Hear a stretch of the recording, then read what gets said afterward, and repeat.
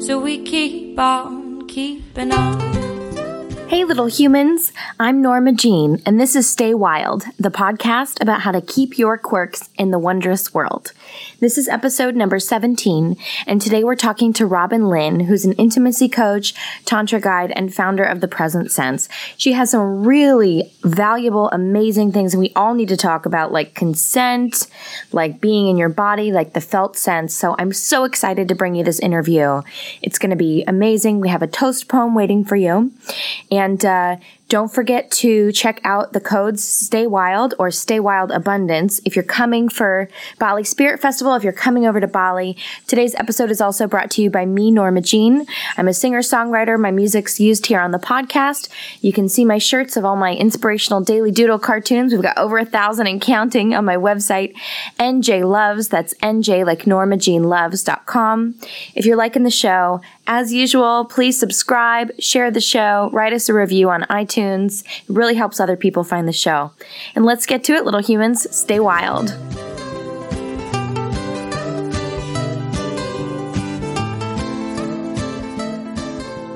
All right, little humans, I'm here today. Today's guest is Robin Lynn. Robin is an intimacy coach, tantra guide, and she's doing some really cool things. We're going to delve into the space of what is tantra. Robin, take it away.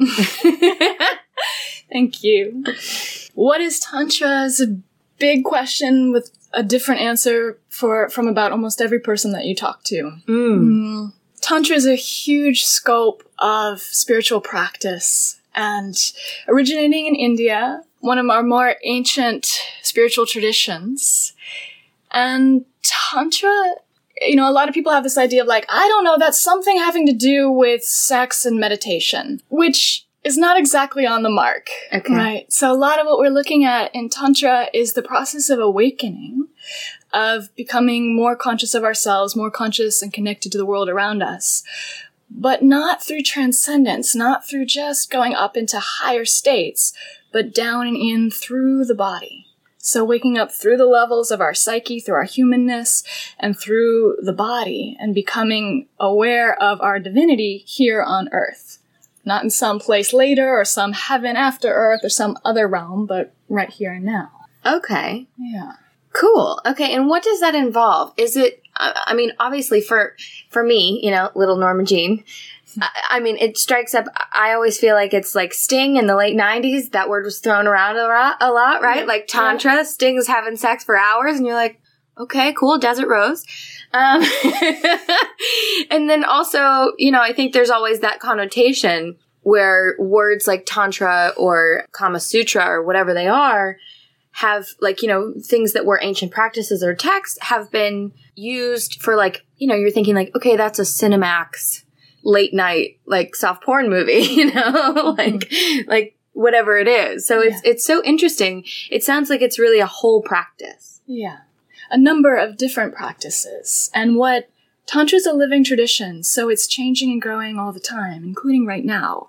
Tantra came to the West in a big way, like in the 60s and 70s.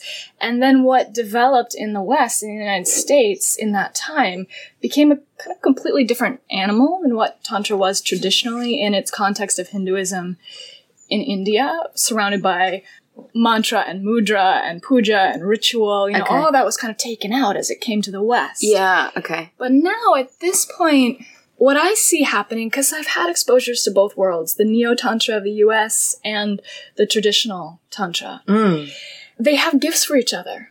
Actually, they have beautiful gifts for each other, because what's happening in India now, in the ashram that I'm connected to, the lineage that I'm part of, you have the beautiful tradition, you have the deeper essence. But what you don't have is the capacity for conscious communication and the more modern sense of somatics and understanding of neurobiology that Western and psychology that Westerners tend to have. So I see right now that there's actually a possibility for something entirely new that's developing in the Tantra world.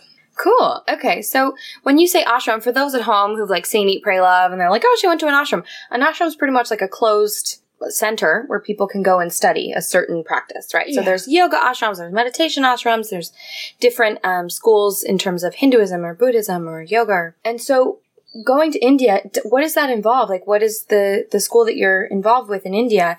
Is there a physical practice? Is it yoga? Is it movement? What is that? So the ashram that I'm connected to is called Devipuram. It's in Tamil Nadu in India. That's in the south, right? In the south, Okay. yes. Guruji, Amritananda Nata, who is the spiritual leader of that ashram, passed. It's been now just not that long, 2 years, maybe 2.5 years since he passed. He was a really radical guy who really believed, like, for Tantra in India has often been very secretive, very hush-hush. In part because it's subversive, Yeah. because it puts power in the hands of the people and out of the priestly class. And Guruji really believed people need these practices. It doesn't need to be secretive anymore. He really wanted to bring them out. And also make them accessible to Westerners. So he created this ashram, created it in the 80s. I went there, maybe 2013 was the first time I went there. Cool. And yeah, it's a center. It's a place where people, both local Indians and people, Westerners, a lot of Russians, interestingly, but also Americans, Australians, people from all over, in different walks of life, come to be in the field that's there. There's a certain sense of reality that exists there that you kind of have to be there to feel. So Yeah. just being there has its own teaching. Yeah.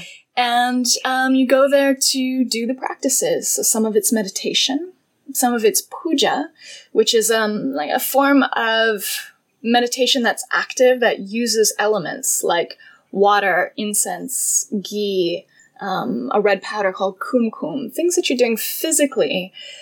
The reason for the physicality is so that, if you just sit and meditate quietly and you're inside your head, there can start to be this real separation of like, this is meditation, and then everything else is the rest of life. But if your meditation is physical, you're pouring the water, you're offering the ghee, you're doing these things with your hands, there's a way you learn how to bring meditative presence into the doingness of life. Okay. So it's integrating that spiritual separation into the minutia of your life. Yes. Cool. Yeah. Okay, so it's really like the human spirituality. Yes. Okay. So like a lot of times what happens in a traditional puja is they'll be making offerings to the deity. Yeah. And the way the belief is, it's not that the deity's like some other form out there, but that when you're honoring the deity is a mirror reflection of you. So you're honoring those qualities that exist inside of you and bringing them forward more, bring emphasis on them and bringing them more into manifestation. Ah, okay, because I've heard from a couple people, that when you worship different Hindu deities, it's not that you're worshiping another god, it's that you're worshiping those qualities within yourself, right? Yes. So when you pray to Ganesha, who's this like big elephant Hindu god, for those of you, he's the remover of all obstacles. So when you make blessings or pray to Ganesha, you're removing the obstacles in your life, or you're honoring the part of yourself that removes obstacles. Yes. Yeah. And it's so interesting that Tantra is really about the physicality of it, because I always have this theory. I mean, there's literally something that's just been in my head for a while where I'm like, yeah, we can all meditate and we can all try to get to some, esoteric, higher level of consciousness, but we were given bodies made out of human meat for a reason. Mm-hmm. Like we're walking around in a meat body. Mm-hmm. Like it's a human body and it's like human meat. Mm-hmm. And like we're conscious beings, right? Like, we have thoughts and intentions and we're somewhat aware some of the time, but like, it's kind of like a meat suit, right? Yeah. So it's so interesting that Tantra integrates the meat suit with the consciousness. Yes. Yes. Yeah, and, just in a very practical sense, the further I go in this path, what I get is there's an increasing sense of permeability between my sense of myself and my inner world and the outer world around me. So it's like the sense of connection just to simple things, like the plants. We're in this really beautiful green place right now. Yeah, we're coming at you live from my garden here in Bali. So there's like green, beautiful leaves all around and flowers, and I can look at them visually and see them. That's only just one sense. But if I take that meditative attention and root it in my body, just takes a little shift and a knowing. There's some practice that makes that easier and easier. then it's not just seeing them, like they're over there and I'm over here, but there's a sense of being with, sharing the space, like that I can see, feel, hear, sense them, and maybe in some way they, the plants themselves, can sense me. That there's this reciprocal awareness that now their way of seeing and knowing is different than mine, right? And often in the West, we just think of these things like we're conscious and those things are sort of, they're alive, but they're kind of inert. That's right. Kind of the way Trees talk to each other through the root systems, and there's all these things with trees where a lot of the time, I forget what it's called. It's called like crown something or other. But with trees, where when there's like a giant canopy, they kind of create like a little matrix where they're all kind of bordering each other in the tops of the trees, but they don't touch. Yes. They all kind of make this conscious space for each other. It's really interesting. Yeah. So there's a form of communication that's happening all the time, back and forth signals, and a lot of the time we're not paying any attention to that. And there's this incredible sense of connectedness that can open up as we start to pay attention to that and know that we're completely part of that. That's inseparable from us. Right.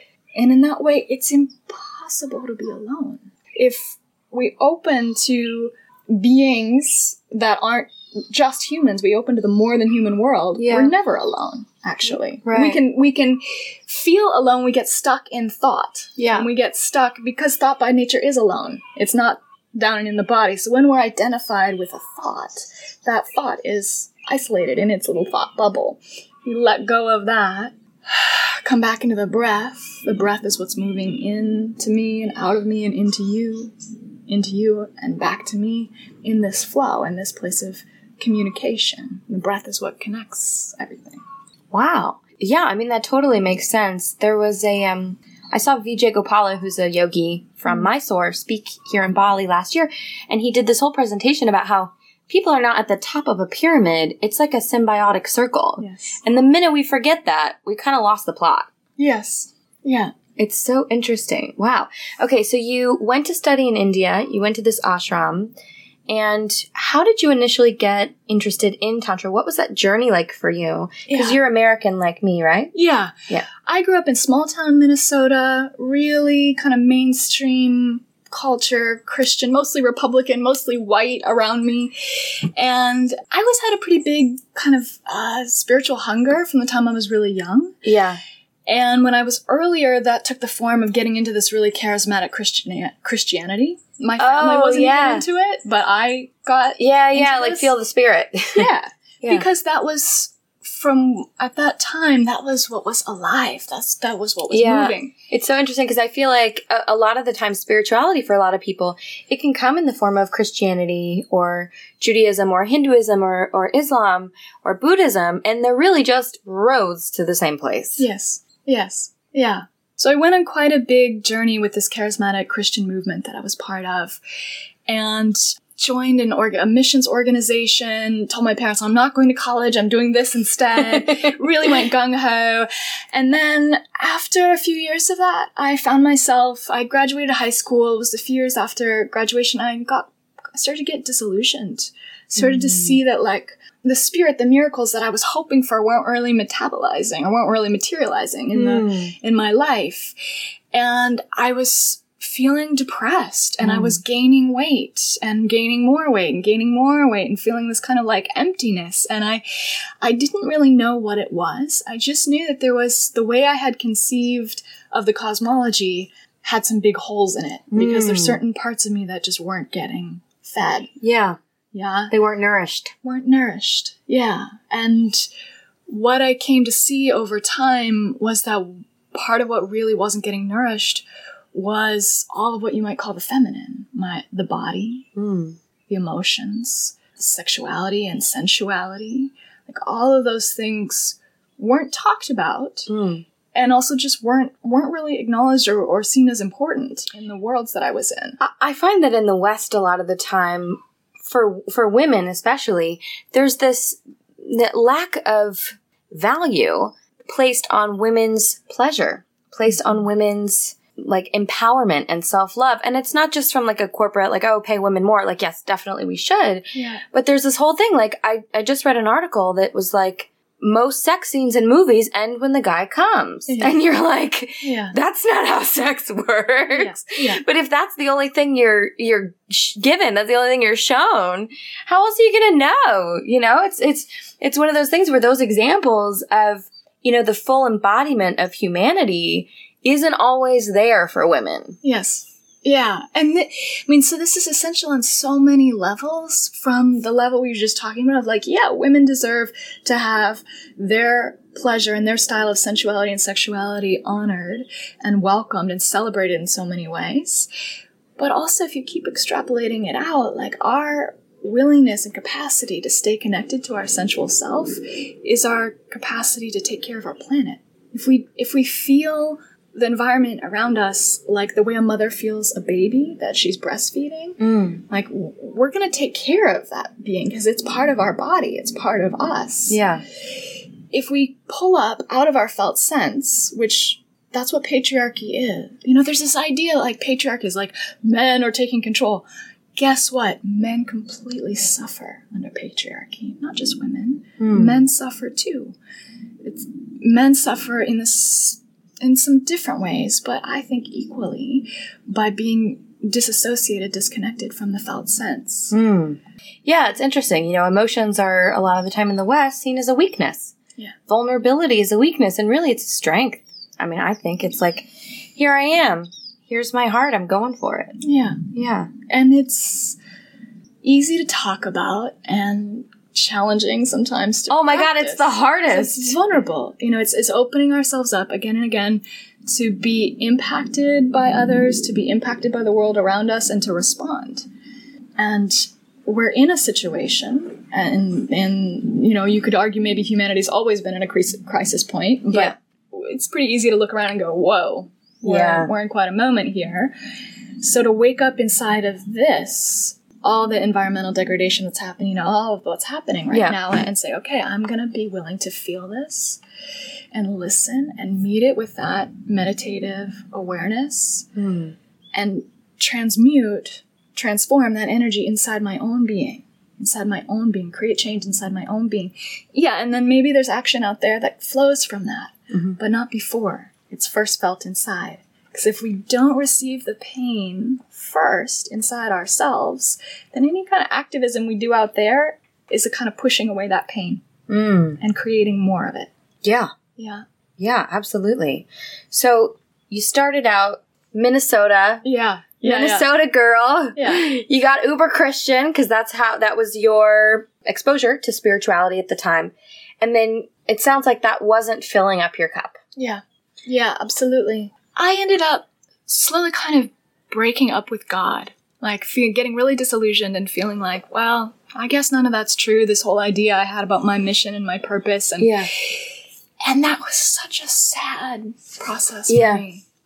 Really heartbreaking. And the way I took it was like, oh, well, I was just young and naive, and I thought there was a God, and I thought I had a purpose. But really all there is just practicality and science and intellect, and I should just be, you know, smart and a good citizen and be well entertained. You know, like that's just what there is to do. I had that moment also in my life. It was like instead of, you know, like I studied business and then I went and I took this like businessy, you know, aggressive business job, and it was like, you know, I was like, well, you know, I'm not feeling this, so let me just like let my heart die real quick. Yeah. Yeah. Yeah. You actually feel it physically. It's very restraining. Yeah. In your chest, for me at least. Yeah. Yeah. I mean, my whole first year after I left this church organization, I went back to college, and my whole first year of college, God, I spent so much time like laying on the floor of my dorm room, just like crying, like, who am I? And what does anything mean? Yes. You know, like scribbling Ani DeFranco quotes on the wall. And, like, you know. That's fabulous. Yeah, it was a really hard time for a couple of years. Yeah. And it wasn't until after I graduated college, I moved out to Seattle. I just had this sense, I'd never even been there. But a girlfriend of mine was going through a rough time. She needed a new start, and we were joking like, hey, let's just move to the West Coast. And it turned from a joke into a reality, and we moved to the West Coast, and we brought like 6 of our friends with us. We moved all in this big caravan. And I got to Seattle and immediately felt a sense of home and a familiarity with the people and the culture there. And at that time in Seattle, there was a really big sex-positive scene happening. Whenabouts was it? I moved there 2003. 2003. Yeah. Yeah. Yeah. Okay, 2003. 2003. And so I started working for Head Start, which is a government program for low-income, free preschool for low-income families. So I was doing this during the day, like being a good social worker. And then by night, I just started exploring all what was happening in the Seattle sex-positive community. So what I mean by sex-positive... Yeah, let's talk about what that is. Because for a lot of people, whenever you say positive around sex, they think HIV. Yeah. I mean, I'm just like, oh, positive sex. Like, okay, that's a whole other topic. But what is sex-positive? Yeah. So the sex-positive community is kind of an umbrella term for a lot of different little sub-movements. Essentially, people who are saying, look, sex is part of life. Let's be open and honest and healthy and take care of ourselves around that. And let's celebrate it. Let's get out of our judgment and our shame and celebrate it, including celebrating all of the ways in which our sex might show up as, so-called divergent or alternative. So like kinky or however people label that. Right. And that's so funny because polyamory, multiple lovers with conscious consent. Right. I always feel like, there's this thing in the West where we only really sexualize dudes with abs, dudes with abs, and then like really thin, tall women. Like it's a thing, and when you live more in the world, like I'm from LA, I grew up thinking, well, you weren't a sexual being unless you were a model or something. And, moving more into the world, you realize everyone is a sexual being. Yes. Yes. It's part of having a meat suit and being human. Yes. Absolutely. Absolutely. And what I came to see was how much, during this period of my life, I started exploring lots of these things and really coming alive again. So I hadn't realized like there was a low level of depression I had been sitting with since I'd had this kind of breakup with God. And it was by giving attention to my body and allowing my sexuality to come back in really in a way that I hadn't when I was younger. I had all this conditioning that I didn't even know was there about being quiet or not moving too much or not taking initiative sexually. And, it moved for me in a short number of years from being a participant in women's sexual empowerment workshops and I did a lot of these beautiful women's sexual empowerment workshops that were about embodiment, conscious breath, conscious dance, conscious touch, how to really show up in our own bodies and our own hands and take care of each other and provide healing and growth and nourishment for each other in this beautiful set and setting, like really held in a sacred way, which is kind of a fancy way to just say in a tender way, in a loving way. Yeah, in a safe space. I think a lot of the time when people come into these experiences that are alternative and they're asked to be really vulnerable, it's important to say, look, no one here is judging you. and it's really nice when you go into a space and the person holding the space is like, you go into like a women's circle or a workshop or a class and someone says, look, we're here to be vulnerable. We're all here to support each other. No one is judging you. Let's get weird. Yeah. We're, you know what I mean? Like we're not here to live in boxes. We're here to be in our bodies. And what does that mean? Yeah, exactly. And it's really revealing to sit in a circle where you have that safe space and to hear, one, just to like see the variety of bodies. Because when all we see are the magazine images, which we all know are not what most of our bodies look like, there can be this pervasive sense of like, well, but my body is off or wrong. And it gets this conditioned, repetitive sense. When you get a chance to just see a lot of varieties, you get the normalcy of your own body. You get the suchness of your own body. Yeah, human variation is a big thing. Yeah, yeah. And even like over the years, attending play parties, like places where people were coming to have sexual experiences with each other in a public setting. Yeah. Usually, this isn't like a drunk orgy. There's this opening circle. We talk about consent, how to never move into any action without verbal consent. On both sides. On both sides. Yeah. Yeah. Safer sex practices, always used like this. Yeah. And it was really so beautiful for me just to see a number of people having sex and making love with each other in lots of different ways, and not in a pornified way. Yeah. Just like the ordinariness, kind of like when you see animals. Like if you, here in Ubud, like we can go to the monkey forest. Yeah. You just see monkeys, they're like grooming each other's hair and they're hanging out and they're fighting, and these ones are having sex and those ones, the mom and the baby are together. And it's just like, it's just another human interaction. Just another thing. Right. And there was something about that passage for me of just getting the ordinariness of it. Yeah. The humanness of it. And it helped me bring so much compassion in toward myself and so much healing to all the ways I had kind of split my sexuality off. Now, I don't know if I had even split it off, or just that I inherited that. Maybe from my mom, maybe from my mom's mom. It's really interesting. I think as a human being, we're taught that a lot of ourselves are okay for the world, right? Mm-hmm. Like our artistic sense or our athleticism or whatever. But our sexuality is like in a little box that's very precious and private that we keep under the bed and we pull out on special occasions when there's someone there to open it with. It's like, it's this thing where it's like, it's the little thing, and, it's not integrated into our humanity. Yeah. Yeah. Wow. It's true.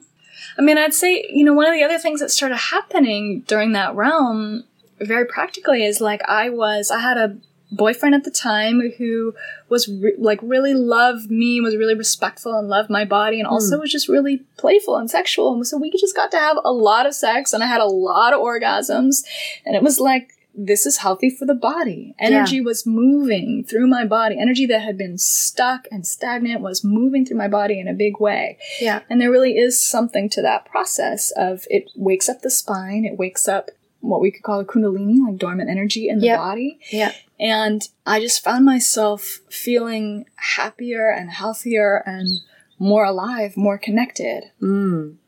So you moved to Seattle. You had all these amazing experiences.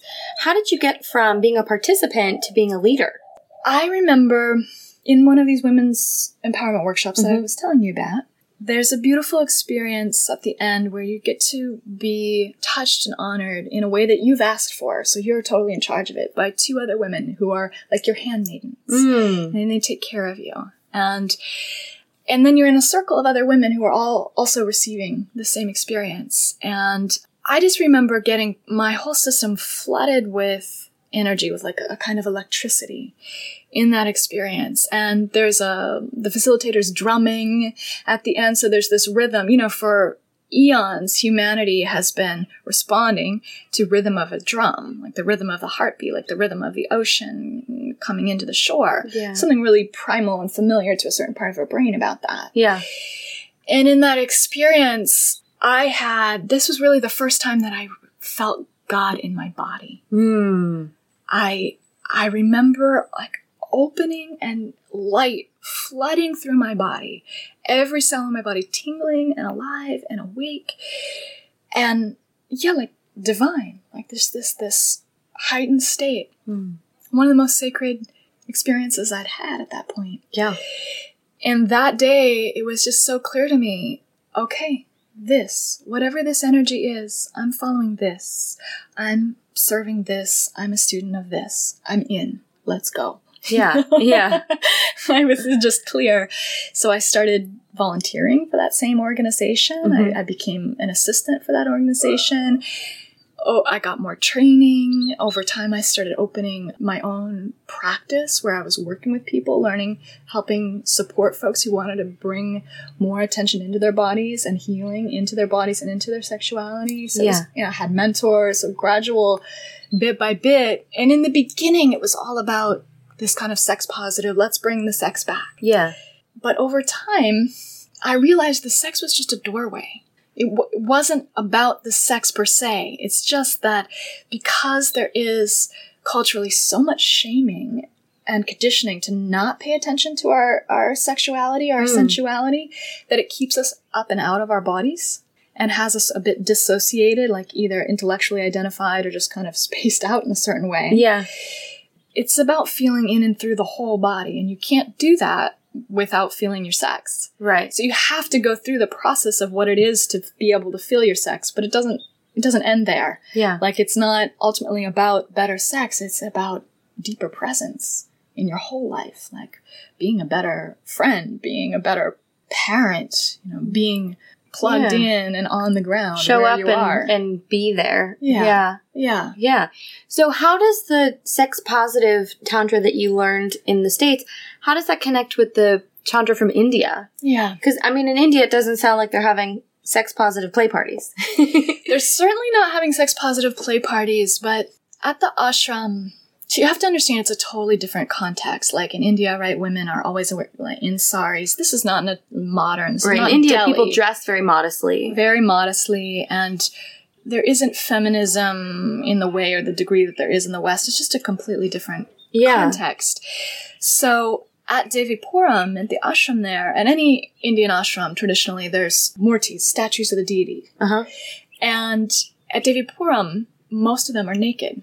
And this is unusual. India. Yeah, this is unusual in India and controversial. Okay. And the reason why is because Guruji is for this message, is wanting to bring the human flesh and the divine beingness together and not have them be separate things, not have one be profane and the other be sacred, but have them be together. So you go into the ashram and there's all these naked deities around. And some people, some people are like, oh, tee. They're like titillated by that or shocked or offended. Right. His intention is around normalizing. Yeah. And one of the temples there's several different temples around the ashram. Yeah. And one of them is the Yoni Pitam, is this anatomically correct vulva. Huge, enormous, like, I don't know how the size of your porch here. like a boat size. Yeah. Like a 30-foot boat. Yeah, like okay. Cast in metal. Okay. And that is brought offerings to every day. Offerings to every day. Offerings to every day. So why are we doing this? We're honoring the divine feminine. We're honoring the principle of the feminine, that life is given birth from the earth. And it's consciousness itself meeting with the form of the earth, birthing life. And we all come from that place. We all come from the yoni. The yoni is a word for the vagina, for the vulva. Right? Yeah, yeah. So we all come from this place. And if we forget where we come from, if we disconnect from that, we get ourselves disconnected from what's truly sacred in the world. Yeah. And by bringing our attention back to the portal through which we came in, the yoni, in this sacred way, we reconnect with that cycle of life, of birth, sex, death, the way we come in, the way we go out. Okay. Yeah. And how did Tantra get from India to, I want to say sexy town, but it's not like to conscious sexy town. Yeah, some of that is a distortion. I'd say maybe a lot of it is a distortion. Yeah. Because what happened is, as Tantra comes to the West, there's so much sexual repression and disconnection. Like, we sit on furniture in the West. We don't sit on the floors. We're not open in our hips. We're not, like, out in the fields with the plants every day. Not for many generations. Yeah. So there's just a abstraction away from the earth that we have in the West. Yeah. So Tantra comes to the West, and everyone gravitates to the fact that there's some kind of sexual analogy happening or metaphor happening here, and some emphasis on sexuality, and they make it about that. Okay. And then it becomes this distortion of like 10 ways to have better sex or to have longer lasting orgasms, da-da-da-da-da. Right. All that stuff is fine and it's cool, but it's not really getting the point of Tantra. Yeah. The real, people talk, I don't know if you've heard this term, but divine union, the union of the masculine and the feminine. Yeah. And often that's thought of as, between two lovers. It can manifest that way, but the first practice is the divine union is inside the self, between the masculine, which is awareness itself, and the feminine, which is the body, and the arising felt sense of emotion and energy. Okay, so it's where thought meets sense. Yes. Not thought, awareness. Awareness, okay. So thought would be something that arises inside awareness. Okay, so it's where awareness meets feeling. Yeah. Okay, cool. Yeah. All right, well, we're going to take a short break, and then when we come back, we're going to dig back in with Robin Lynn. Thanks, Robin. Thank you.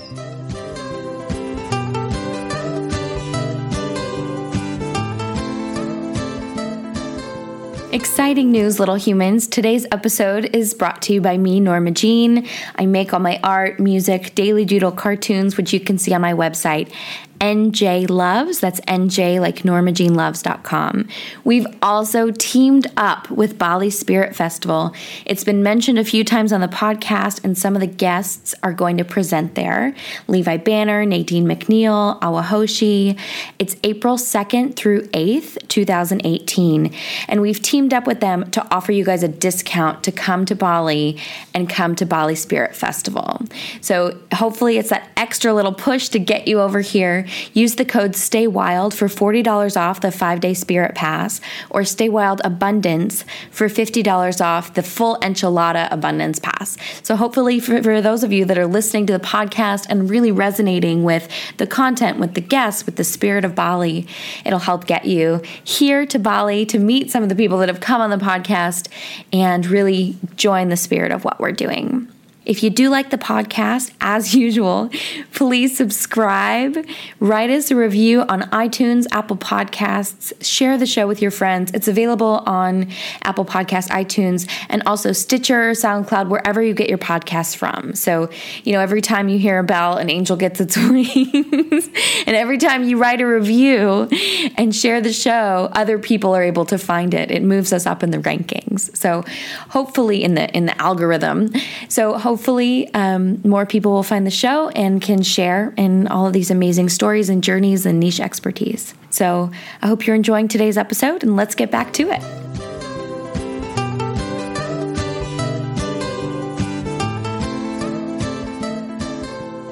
All right, little humans, we're back here with Robin Lynn, intimacy coach, tantra guide. After the break, hi, Robin. Hey.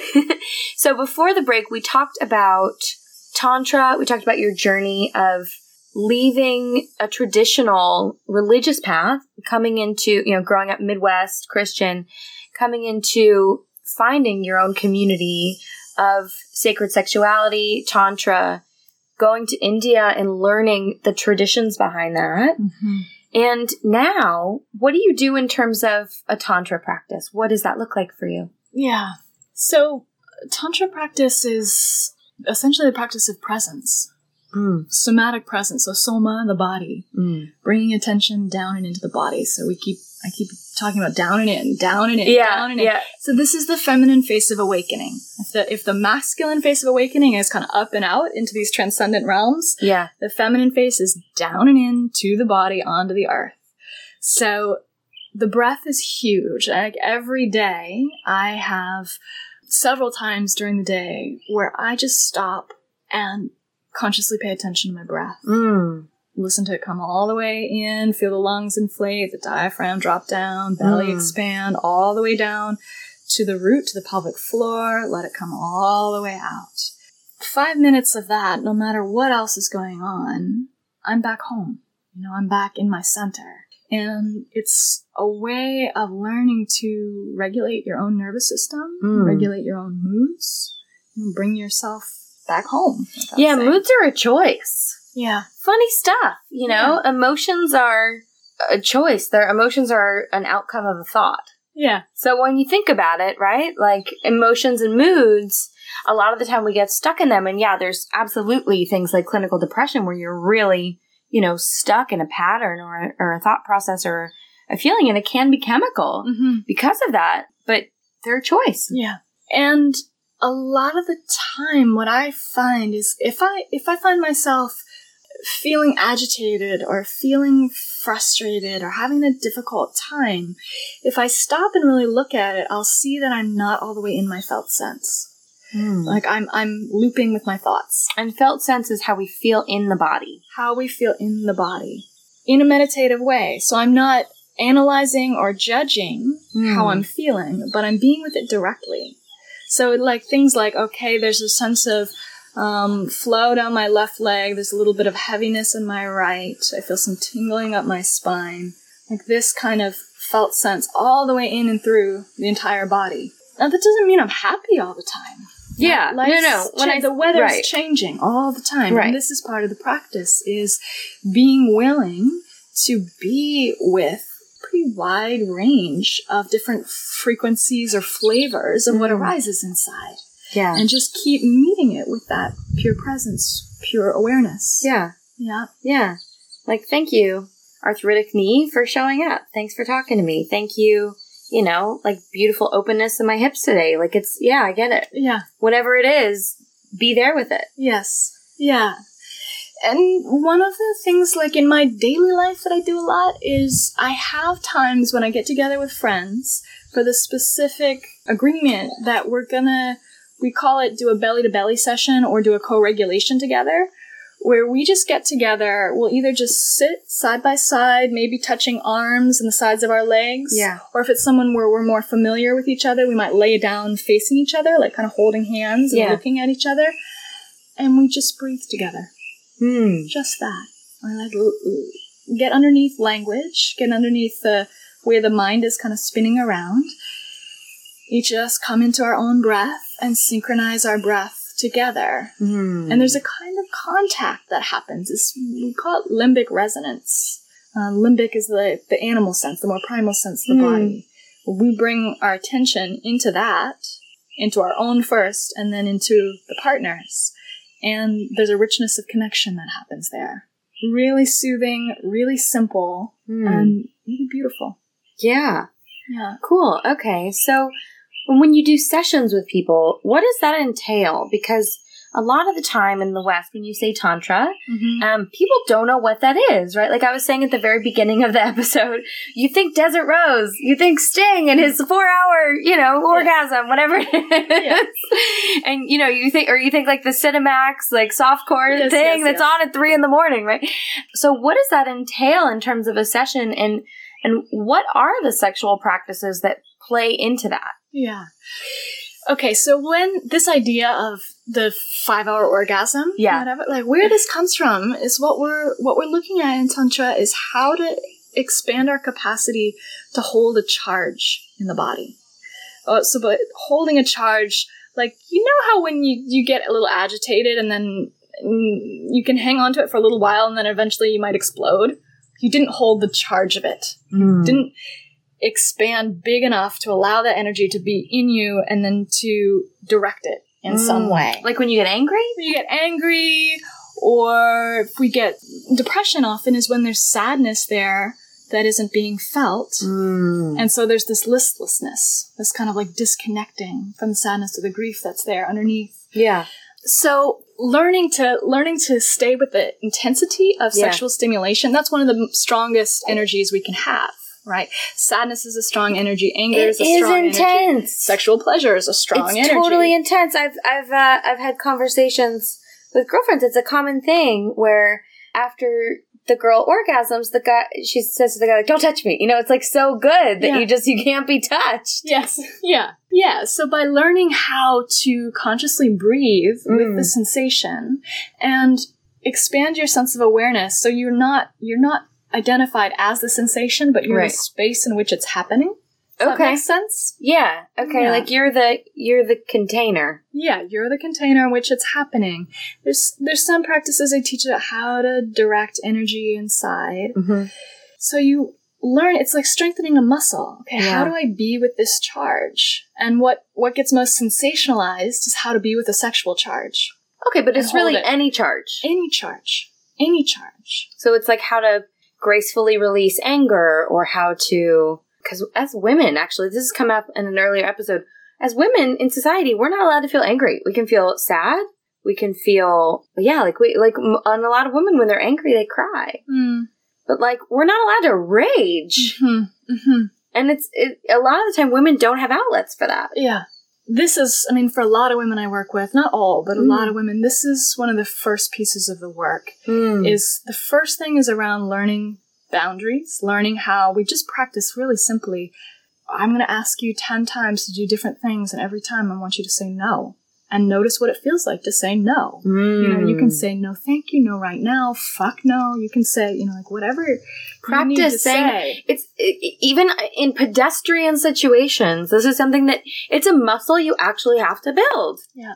Because as women, you don't feel like, or I guess we're not taught all the time that we have agency over ourselves. Yeah. We have agency over our bodies, first of all, but also our personal space, our careers, our validity to be here a lot of the time. And there's that approval that we don't necessarily need, but you always feel like you have to justify yourself to people in some way. Sometimes it's just no. Yeah. Like I read an article a while back that it was like, when a guy hits on you and you're uncomfortable, you should just say you have a boyfriend, and said, no, actually, you shouldn't do that. And the no should be enough. Yeah, absolutely. Yeah. Absolutely. And that the conditioning around that is old and sometimes thick. And so it takes counteracting that conditioning and learning, this is my body, this is my energy, this is my space, and I have sovereignty over this space. Ooh, I like that. I have sovereignty over this space. So inside, this is my temple. Inside this temple, I get to say what comes in and what goes out. And really, the old message is like, oh, a woman's sex is for pleasing someone else. We have to learn to undo that and experience the direct pleasure of our own sensations. From as simple as just the pleasure of taking a full deep breath or stretching. It doesn't always have to be sexual pleasure. It includes that, but not just that. Just the pleasure of being in this body and feeling alive inside of it.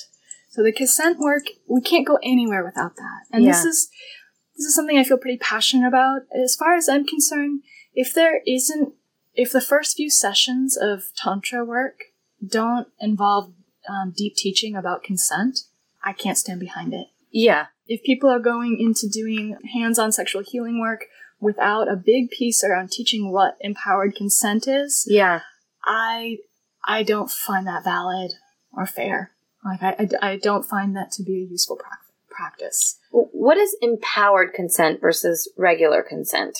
What I mean by empowered consent is that the person, the client, for example, is taught how to feel inside their own body and find a yes or a no from their body. Not from their idea of what they should do or shouldn't do or what the right or wrong thing is, but to notice, if I ask you something, to notice, does my belly contract a little bit?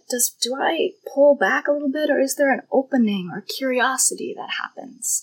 Is there something in between?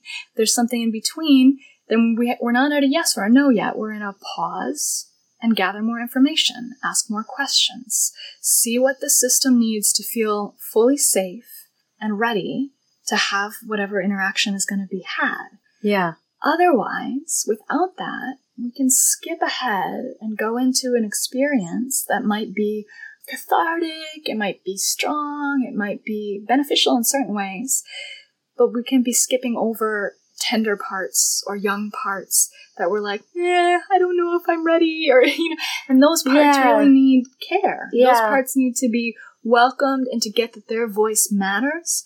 And we don't move forward until the whole family, so to speak, the whole inner family of your body is ready. Yeah. Cool. Okay. Yeah. And so I love this idea, empowered consent. It's not just what I want to be feeling or how I want to, whatever. It's how my body feels. Yeah. Right? I could say I could think, oh, I want to whatever with that person. But if my body's like, no, you don't, then you don't. Yeah. I love that. And if I'm working with someone and I haven't gone through the process, or I know that they've never gone through the process of practicing those, and I can say, hey, do you want to do so-and-so? And if they say yes to me, it doesn't really mean anything unless I know they can say no. So that's the empowered piece. Empowered to say no means that the yes actually means yes. Absolutely. There's this whole thing I had with a couple friends a while back, and it was, thank you for letting me know, but not KNOW, Thank you for thank you for letting me say no. Yeah. Because a lot of the time, when we say yes to things that we don't want, it not only hurts ourselves, but it also hurts the other person because they've been given the yes, and it wasn't given from that place of empowerment. Yeah. Yeah. That's so interesting. Yeah. Okay, That's cool. So first we've got into empowered consent, and we've really practiced the nose. And then what's some of the sexual healing work that you do? Like, because for a lot of people at home, myself included, like I've never jumped in that pool. So what does that look like? How's the water? So it's not all sexual healing. Some of what people come to me around is sexual healing. Some of it's challenges in relationship that are more emotionally oriented. A lot of different things. Yeah. So the primary focus is around how to rest down and in the body and meet the challenge from the felt sense. So that's the map we're using in every session, no matter what comes up. Using that map, I can see and feel through my own body what's being avoided or not included. And so usually when something's being avoided or not included, it's because there's an old imprint or an old trauma around that, and it's not comfortable to go there. So I provide the safe space where, okay, you know what? I can feel there's something that's not comfortable here to go into, and you're not alone, and we're going to do it together. We're in the safe space right here.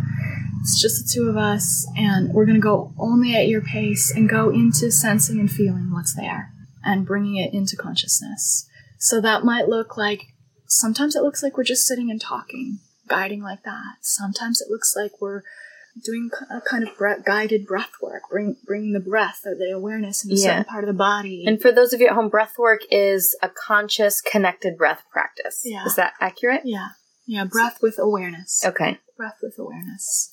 Sometimes I do physical work, like I might offer someone to learn how to track their felt sense inside their body by me just very gently putting my hand, with their consent, on their body, and then meeting me from the inside out to feel directly from inside and meet me. So it's not like this touch is happening to them, but they're actively participating in that. Okay. Yeah. Bit by bit, like this, it happens. There's like a gentle unraveling. You know, the body always tells me what needs to be brought attention into. Yeah. And we show up together. Yeah. Yeah. And what are some of the things that people experience? Like, what are some of the, like, aha, cathartic things that come out of this? The most common thing is, the thing that I hear the most frequently from folks is, oh my God, this is so simple. I just didn't see this before. Like, I just didn't know. Yeah. Direct my attention in this way. I wasn't given a manual for my meat body. Yeah. Exactly. And often people come in with this complicated story of like, my boyfriend and my girlfriend, this or that, and they said this, and I felt that, We could sit and do talk therapy and go around in circles for hours or years and not really have any real resolution. But if we slow down and drop in to the felt sense, what's wanting to get touched in there can get met with presence. It's nonlinear, and it's a bit challenging to talk about even. But what happens usually is people meet themselves. So there may be like, there's a grief that's flowing, or there's actually a love that's flowing that the mind has said, don't feel that. Don't go there. Yeah. And so there's all this kind of feeling distraught and unaligned, misaligned. So when there's permission and gentle guidance to go there, to feel that, to meet that, and we get whole again. Yeah. The energy moves. People often shake or cry or sweat or, rage, yell. Yeah, the body has an experience. It's so interesting because for a lot of people, you don't move through an emotion until you actually move through it. There's no getting over things. There's getting through them. Yeah. Cool. Mm-hmm. That is very cool to know. So for all of you at home, that's Tantra. Good stuff. I mean, we've all seen the, everyone has their own connotation, right? And sees things differently. And there's always, kind of whisperings of it. And you never really know what it is. And really, sex doesn't have to be separate from whatever spiritual practice you have. And it's so interesting to come at it from this point of, it's not just sex, it's the feeling in the body. Yes. Yeah. Yeah. It's nature. It's nature. And our connection to nature and to divinity, if you want to use that word, just the intelligence of the universe expressing in and as us, including our bodies. and the trees and the animals and all of that. Yeah, we're all part of it. Yeah. Oh, cool. Well, thank you so much for coming on Stay Wild, Robin Lynn. We'll have all her links in the show notes. You can find her on Instagram? Facebook, and we'll post her website in the show notes. Thanks so much.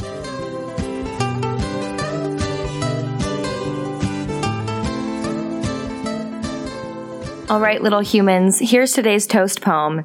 It's somewhat related to what Robin talked about in terms of being empowered and embodied. So I wrote this poem maybe about a year ago, and I performed it at the Writers Festival Poetry Slam here in Ubud. They had a women's poetry slam, and I got up and I read this poem, and it's really about coming into your own. So it's slightly related, but as usual, not that much. So here we go. That girl, the one you'd send plane tickets to, who'd run into your arms at a moment's notice, no longer exists. That girl who sits around waiting for your call, no longer exists. That girl who puts your wants above her own needs, throwing herself onto the train tracks of disillusioned attachment, no longer exists. That girl is gone. An apparition, tearing a hole into the ether of where she once stood. Almost as if she never existed, that girl disappears into the woman.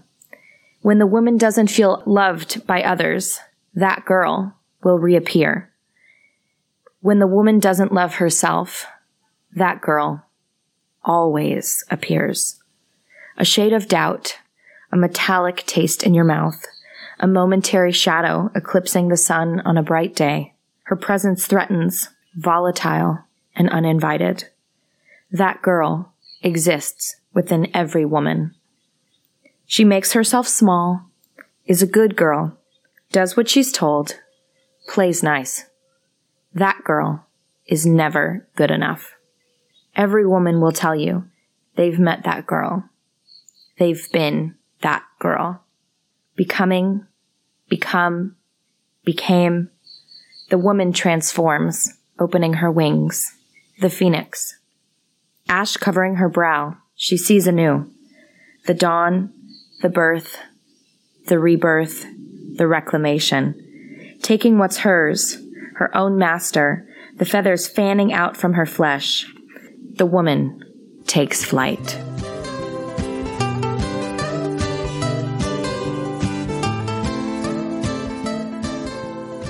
Big thanks today to Robin Lynn. That's today's show. I'm so glad she was able to come on and talk about embodied consent. I'm all about consent, little humans. I think it's such a vital human thing.